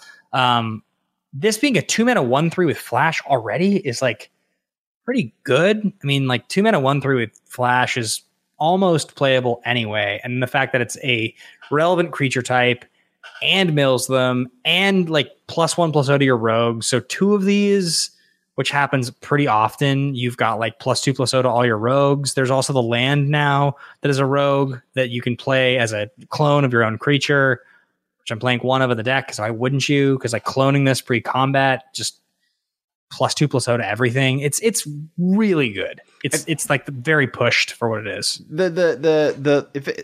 Often it's also a flash flying 2/3 for 2, right? Like it's not that hard. Yeah. Even if you play this as a 1/3 on turn 2 at the end of their turn, on your turn 3, it shouldn't be that hard to get that many cards into their graveyard to get that extra damage in. And then the next turn it's not hard at all because this milled them twice for 4 mana, 4 cards in between. So yeah, I think this card's insane. There are rumors that in new standard now that Uro is banned, which we haven't even touched upon, but Uro is banned. Rogues is actually one of the decks that does beat up on the Omnath decks pretty hard in standard. So there's even that as an option as well. And this card's a feature of all that. I would just say really quickly that the card Curious Obsession, which is like one of my favorite cards and I'm like an enormous fan of. I think that card's amazing. Flat flying creatures for 2 mana in like blue-black that you can like flash in end of turn and play that on the next turn are insane. And Fairy Vandal, which is another one of my favorites, is especially good because it flashes in as a 1/2 and then domes them and becomes a 3/4 by the time your combat step on turn 3 is over, which like with Spell Pierce open, they just basically lose unless like they have exactly the right answer. It's like game over pretty fast. Next card, Spoils of Adventure, 4 white blue instant. This spell costs 1 less to cast for each creature in your party. You gain 3 life and draw 3 cards. It's an instant. So what's interesting to me is, like, if you have a wizard in play, this is a 5-mana Sphinx's Revelation without really being, like it's just Sphinx's Revelation on 5, right? Like, it's just, you draw 3 cards, you pay 5 mana, you gain 3 life. It doesn't have the scale up mode, but what it does has, if you, like, accidentally just have a wizard and cleric in play, which in blue-white actually isn't probably that hard to pull off, it's now a 4 mana, draw 3 cards, gain 3 life. And the fact that it's an instant, I think, is also really impressive. I think this is actually one of the better, similar to how we were talking about the Reanimator Black one, that, like, just adjacently is extremely powerful, because for 4 mana you could reanimate 2 things accidentally, or for 5 mana you get, like, double reanimation. This to me is also similar, where just, like, the standard effect, I've played in standard environments 6 mana to draw 4 cards at instant speed, and there are a lot of times where drawing 3 cards and getting 3 life would be better than that effect, and this gets cheaper if I'm playing with wizards, which are just a thing that you, like, have Magic. I feel like when you were talking about, like, a second ago, cost reducers, the idea of a Jeskai deck that's playing, like, 4 Baral, 4 Electromancer, and discard with counterspells is pretty nuts. Because already just turn 2, like, you play this, then the next turn, it costs 6 naturally, right? So you won't be able to cast it on turn 3 unless you had a 1-drop that was in the correct tribe, which you might, because that's what the deck is doing. But if you do, you go 1-drop, 2-drop this card, draw 3, gain 3, end of turn on turn 3.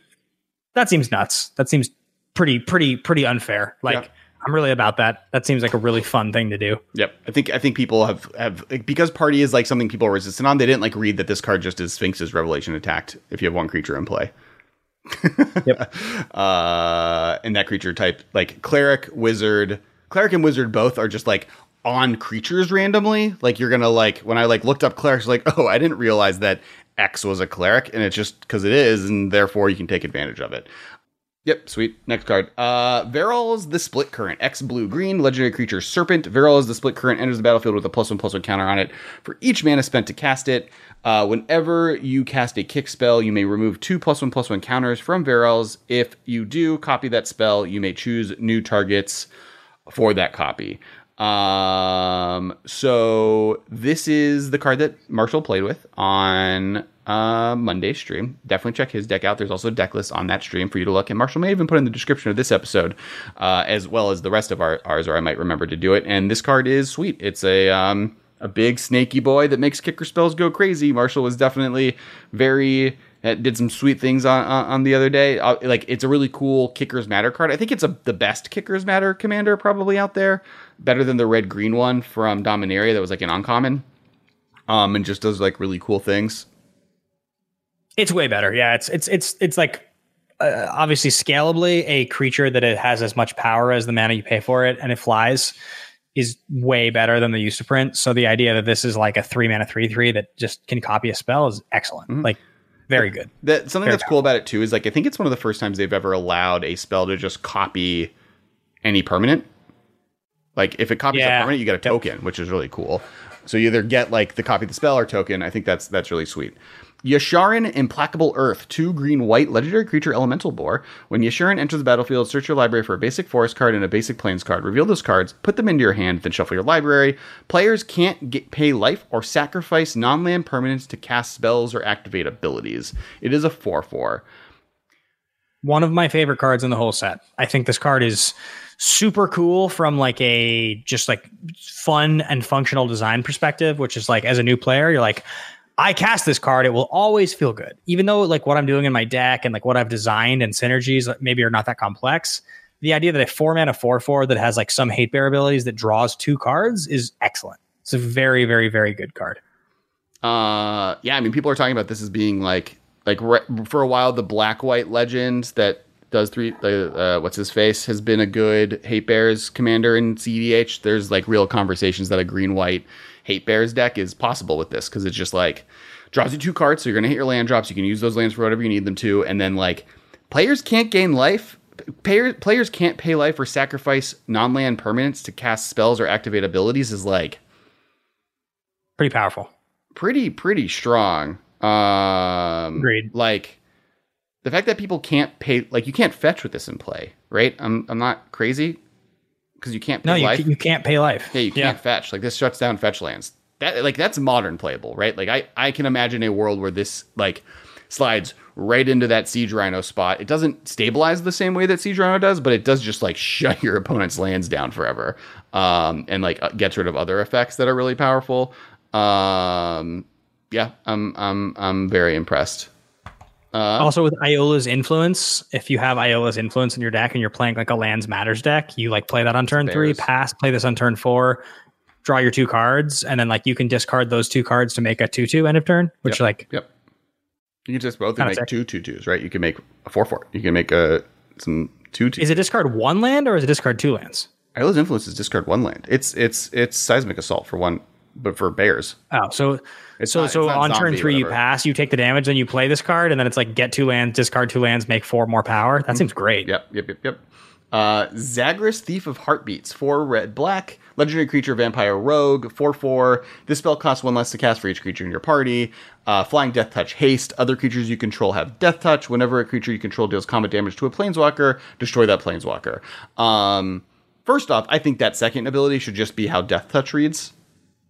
I think Death Touch should just be given destroy planeswalker as errata, and just like let that be a thing. Makes Death Touch creatures way better and planeswalkers worse, but I think that was something that I wish was true for all of War of the Sparks time and standard. Otherwise, this is a Death Touch in Red Black Lord. If you can, like, cool thing with always the Death Touch is giving it to first strikers, and giving it to trample creatures is always like really dumb, because like the way that both of those work with Death Touch is like very hard to beat. Otherwise, I think it's just fine. I think like there's other red black commanders I'm more excited by, but like Death Touch Tribal is a thing that could be interesting.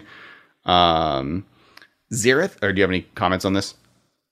No, I think it's totally powerful. I think like the cost reducer ability is like cool, right? Like it flies, it has haste, it does a lot of good things really, really well. It's a vampire and a rogue, which is also very, very cool. But again, like I think the whole concept of party is that party is designed to be like inherently fair. So nothing about it worries me. So then I look at the rest of this card and totally fine. Yeah, I think, not impressive, but fun. I think like the one other place I thought about it in Commander as a commander is in like Tim decks, right? Things that like tap to do 1 damage, because this gives no Death Touch, and that's really good. The problem I have with that is it's something that like I've run into even with Kess Crimes, which is like a threaten effect based deck. Like you're using stuff like that steals creatures until end of turn, is eventually you just kill all of your opponent's creatures. If your deck is so good at murdering creatures, they just won't have them, but you'll lose to like the person playing the artifact deck or the enchantment deck, or just like playing the combo deck that doesn't care about creatures. Right. Not everything is about creatures. You're just going to make that one player who is doing something about creatures miserable and hate you, and then the other player is going to kill you because you actually don't do anything.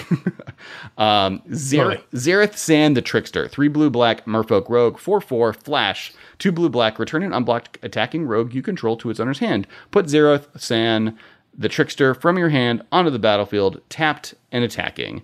Whenever Xerath Sand deals combat damage to a player, you may put target permanent card from that player's graveyard onto the battlefield under your control. This card's really cool. It like is interesting that it has an ability for constructed not commander play, but then also a good ability for like commander, and it is a legendary creature. Have you thought of just like playing this as like a one of, because you might just get someone with a 4 mana flash? I think it's like kind of in the same vein as the what's it called, that like 4 mana ninjutsu card from Modern Horizons. It feels kind of similar and like is also very cool. And if you want to like with a great ability for great effect tap out, or basically tap out at that point to try to get a haymaker, it's very cool. It's probably not as good as the other one because you have to have like some other things working in your favor. You have to like milled them or like thought seize them or something ahead of time, but I like this card. I think this card is totally cool. Yep. That is it for gold cards. We have artifacts and lands left. Let's barrel through this. I think I am running out of steam to be able to do the secret layer conversation, so we'll see what happens. But let's knock this out. You got your act together, man. Okay. We're at an hour and 50 minutes so far. Forsaken Monument, 5 mana legendary artifact. Colorless creatures you control get +2/+2. Whenever you tap a permanent for colorless, add an additional colorless. Whenever you cast a colorless spell, you gain 2 life. It's like one of the few references to the Eldrazi in the entire set, which is kind of crazy. They like went real hard on ignoring that ever happened. Really good in every like Eldrazi themed colorless deck in Commander. Like this is just an auto include. I guess flavorfully, I think this is Eldrazi Monument. I think this is the card Eldrazi Monument, but after everything that's happened since then. And other than that, I think it's just fine. I don't know where it's like really cool. I like love the art on this card, but otherwise There's like a bunch of cards that have been printed that make this really good because it's a colorless card. So you can play this alongside like a ton of like the new land we're going to talk about in a second that you can put 2 counters on, becomes a creature behind Mutavault, behind Blast Zone, behind like so many good colorless lands with all of your Mind Stones and all of your ramp cards in the world. And like it just becomes very good. I've played against this in Historic a lot already, and it's deceptively powerful. It's really good with Karn, obviously, in your sideboard. It's a good thing to get a one of with Karn. Like there's just a lot. You can the doubling mana accelerates into huge threats like Ugin and Eldrazi really easily. It's pretty powerful. I'm glad it costs 5. It doesn't cost like 4. And it has a slightly reduced effect. If it costs 6, I think it would still be playable, but not quite as good. 5's pretty pushed though. So it's pretty good. So because Karn can get this out of your sideboard, and do you think this is a auto include in modern Tron decks, or or like a consideration for include? I think the fact that you gain the life and it doubles your mana just means that the turn after you play it, unless you like are totally shut out, you're gonna probably like play 2 spells and gain 4 life is probably what'll happen. And it does feel like because of Karn, it's an auto include. He has a 1 of in the sideboard. It's hard to not want to cast this. Like, I guess you cast Karn, you play your 5th land, you play this. So it's not the turn after Karn, but the turn after you play this, even if you don't play a 6th land, you'll have 10 mana. So like more than likely, yeah, you're gonna cast like a expedition map, gain 4 life. Well, and search for land, play land. And in Tron, you like turn 4 Karn, right? Or like turn 3 Karn, 3 drop, turn 4 this into a. So this is turn 4. You have 13, 14, 15, 16 mana. You can tap 2 of them to play this. You have 3, 4, 5, 6, 7. No. 8, 9, 10 you have to cast. You have to cast this before your mana's doubled. So let's say you play another. Sorry. Let's play another tower. So now you have 8 mana on turn 4. You cast this for 5, and then you have 6 mana available to you after that. No. If you play another tower on turn 4, you have 10. Because you have 7. You have 10 mana. And so you play with this for 5. Oh yeah. And then you have 10. Then you have 3, 4, 5, 6, 7. You have 7 mana. So you can play this and then Karn, big Karn, the same turn, right? Which is like really good, and you gain 2 life.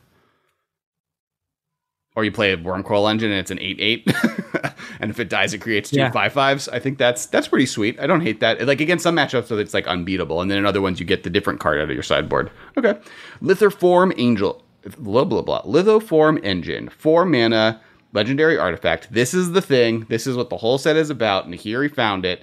Legendary artifact, 2 mana, tap it, copy target activated or triggered ability you control. You may choose new targets for the copy. 3 mana, tap it. Copy target instant or sorcery spell you control. You may choose new targets for the copy. 4 mana, tap it. Copy target permanent spell you control. The copy becomes a token. I believe this is the most pre-ordered card in the entire set. This is the card that's really powerful. Like every commander player on the planet. Like it in some ways is an like. There's an argument that this should be an auto included every commander deck ever printed. It does a lot. It has a lot of text. I've played with this card a few times. I've played against it a few times. I had it in like a sealed deck, I think, when I was playing limited. It's really good. It plays in that same space we were just talking about. Mm-hmm. Mm-hmm. It definitely has a lot of application. I play this in my 5-color artifact Planeswalker deck in our Arena Gauntlet series, and it's really good. It comes down and just makes everything better. I mean, I think I agree with you. This feels like one of those cards that's going to be ubiquitous in a like not powerful and constructed necessarily kind of a way, but in a commander, this card is fun and should be included all the time kind of way. You think there's any chance this gets banned?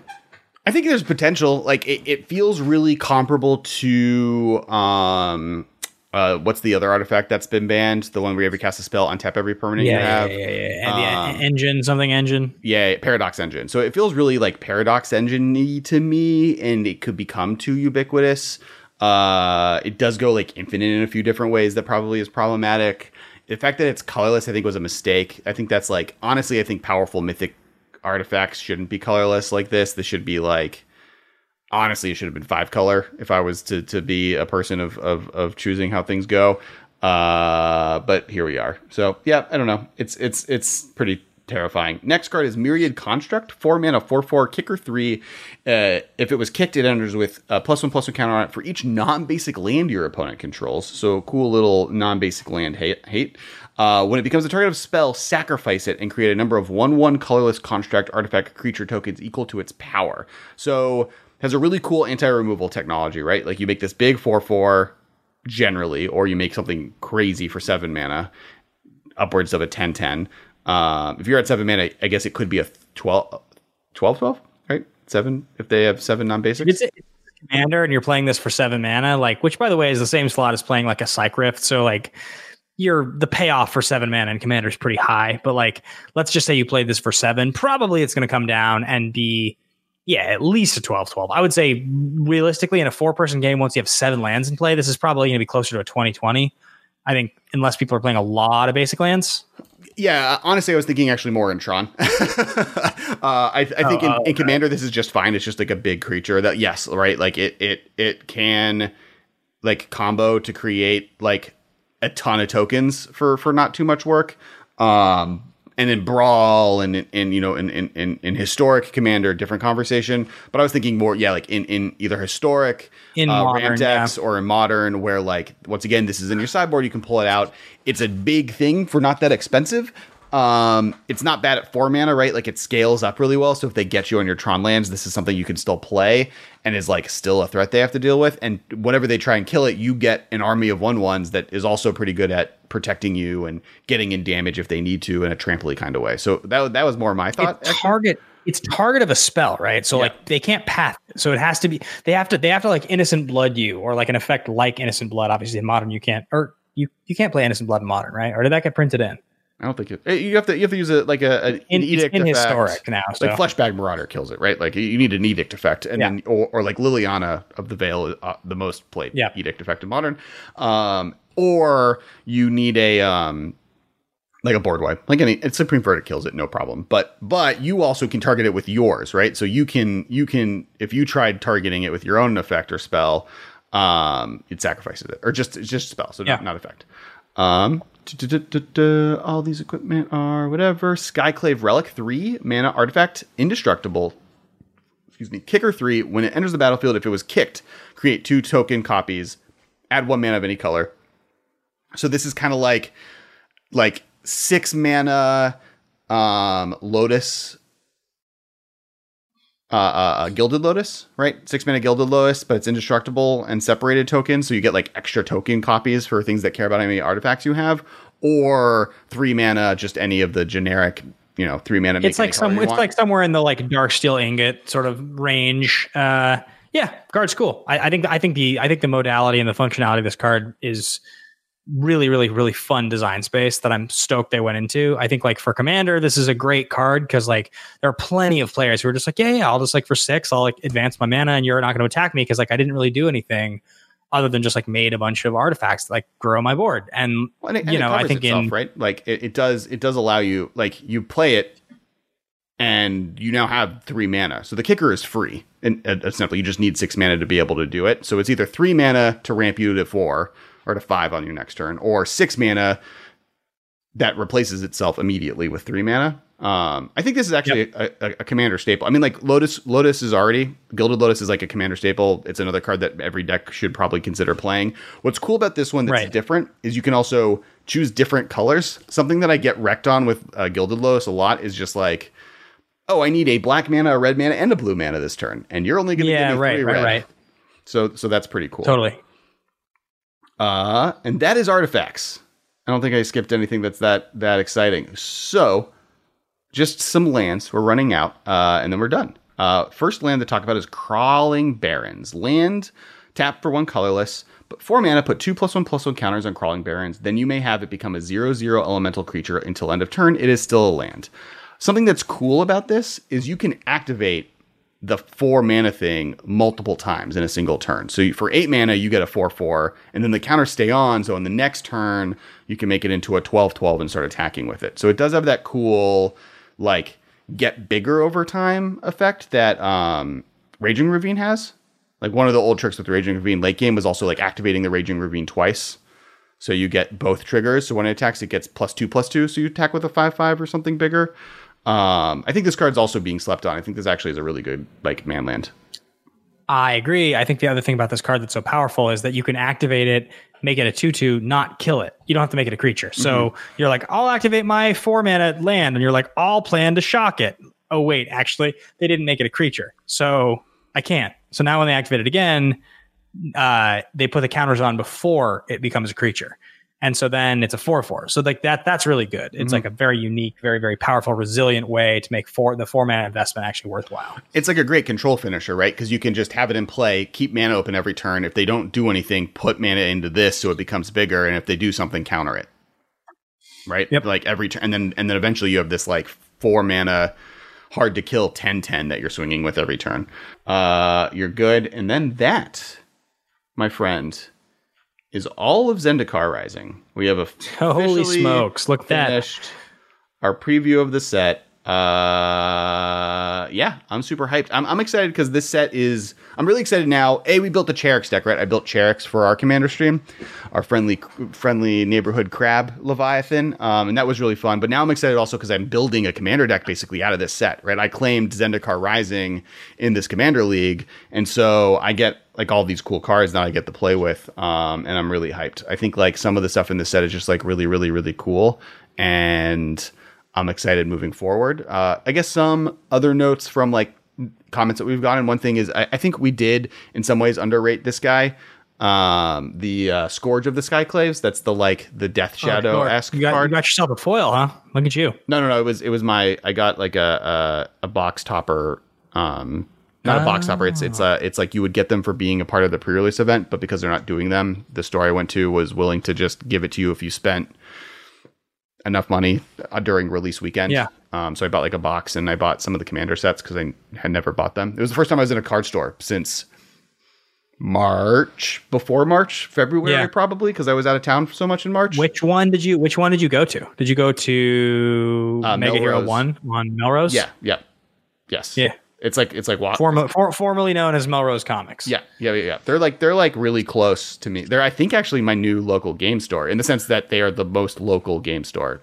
I like that store. I think they do a good job. Yeah. They were very nice. I like called ahead of time. They're like, oh yeah, we have a Cheriks, come in. And I bought they had like the new Commander set, so I bought all 5 because I didn't get to buy them before, and I bought this, and they also had the unglued, the already built box that comes with the really, really, really cool lands. And okay, sure, yeah.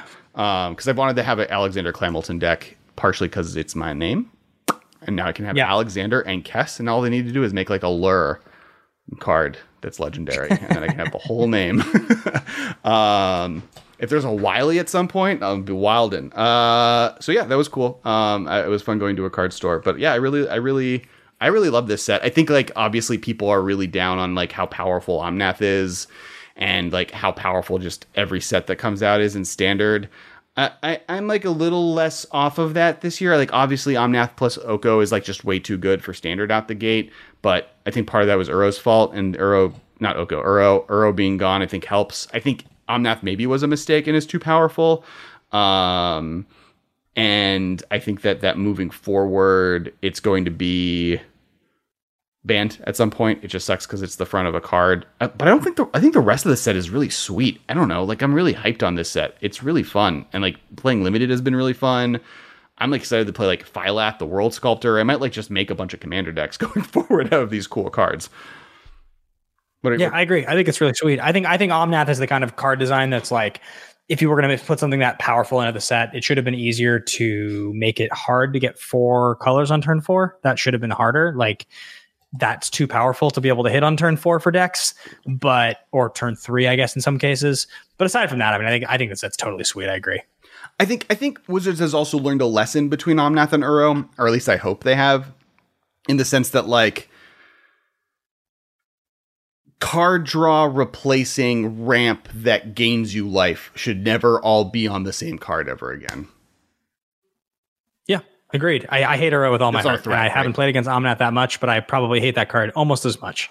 Right, like it literally has three of the worst. I hate Uro in the top 5 most hated Magic cards of all time. I hate it more than Oko, probably.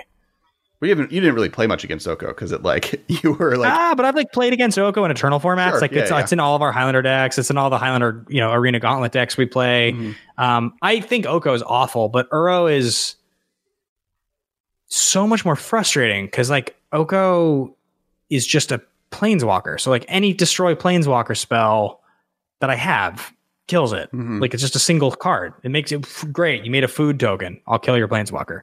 Enjoy gaining life. Like Uro like exists and it gets you like 3 life and a card, and then now exists in a zone where I have to answer the whole zone. And like that's pretty specific. That's a pretty specific thing you're asking me to do. If I don't, then it's going to be a huge problem. And like it's just not fun. And the fact that it comes down on turn 3 in the first place, but it's not answerable the turn after it comes down by most basic metrics. Like I have to have the thing that answers a weird zone, makes the card really pretty miserable for me. Right. And I guess last question is what do you have a favorite card from this set? Is there a card you're the most excited to get your hands on? Or that you've played with already? I think probably that the flying 1/3 rogue for 2 is like, I think amazing. I really like both of the 2 ones in blue, the one that copies a spell and the one that steals an artifact. They're both excellent. I think some of the lands are really cool. I love the flip lands. I think they're excellent. I really love the design on those cards. After having played with them a bunch already, I just am like, man, these just feel perfect. They're like, I never am let down by what I have to do with the choice. They don't cost me any life. They don't get worse as the game goes on. They're just like super solid. Yeah. I think I'm like just really happy with the cool stuff they did with Red this set. Like Red played in so many cool different spaces, like, and all over the place. Like Valakut Exploration is really cool. Valakut Awakening is really cool. Like Hellkite Tyrant, right? Or not Hellkite Tyrant. What is it called? Leyline Tyrant. The 4 mana 4. Yeah. Like I love that. Morog Fury of Akum is really cool. The extra combat steps. Magmatic Channeler we talked about. Even just like the land stuff, right? Where you get to like the Ping Exile card. Cleansing Wildfire is like a really, really sweet card. Like I just like they did all these really cool stuff in Red that I'm really hyped on. I'm really excited by. But yeah, I think like other than the fact that Omnath is this big pain point, blah blah blah blah pain point, I think this is on my list of some of the more favorite sets that's come out. Like there's so many cool power level things that are like interesting that I'm really hyped for. I haven't bought a box in a long time, and I bought a box of this set. Well, I'm going to be following suit here in the next couple of days. I'll be buying my Commander League box. Yep. So all about it. Also really hyped on Ballad Get Recovery, just like other cards as I'm looking through this. That's the regrowth on a land. Regrowth that's also a land. I'm all about it. Yeah, that card is so sweet. All right, so it doesn't exile itself, right? Like that's also really, really important. Yeah.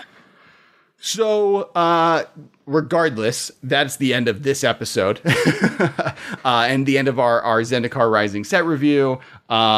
Please go, if you didn't listen to the other ones, check those ones out. We had a bunch of hot takes on all those kind of stuff, or not hot takes, but like, strong thoughts.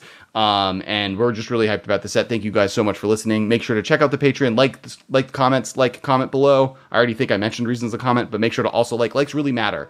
And commenting really matters for the algorithm. So it really helps these videos do better. The more you comment, the more you like. And we'd love to hear from you guys, and make sure to follow on Twitter. I'm at Kes Wiley. You guys can find me at Ben Bateman Media. Follow us both on Twitch. You can find him at twitch.tv/Kes Wiley. You can find me at twitch.tv/Ben Bateman streaming. I am going to hit Mythic tonight on Arena because I've been playing a sick Rogues deck. Yep. And you stream every Wednesday night, confirmed, right? That's your big Magic night streaming. And then we do, on my channel at Kes Wiley, we do the Commander stream every Monday, and then the videos live on YouTube as well. So definitely check all that out. We really like to hang out with you guys. And once again, thank you, Marshall. We know set reviews are a barrel of fun to get through, and we apologize for how long these were, and we don't know what to do because we've added more formats that we talked about before. We could just this card's never going to see play in Modern.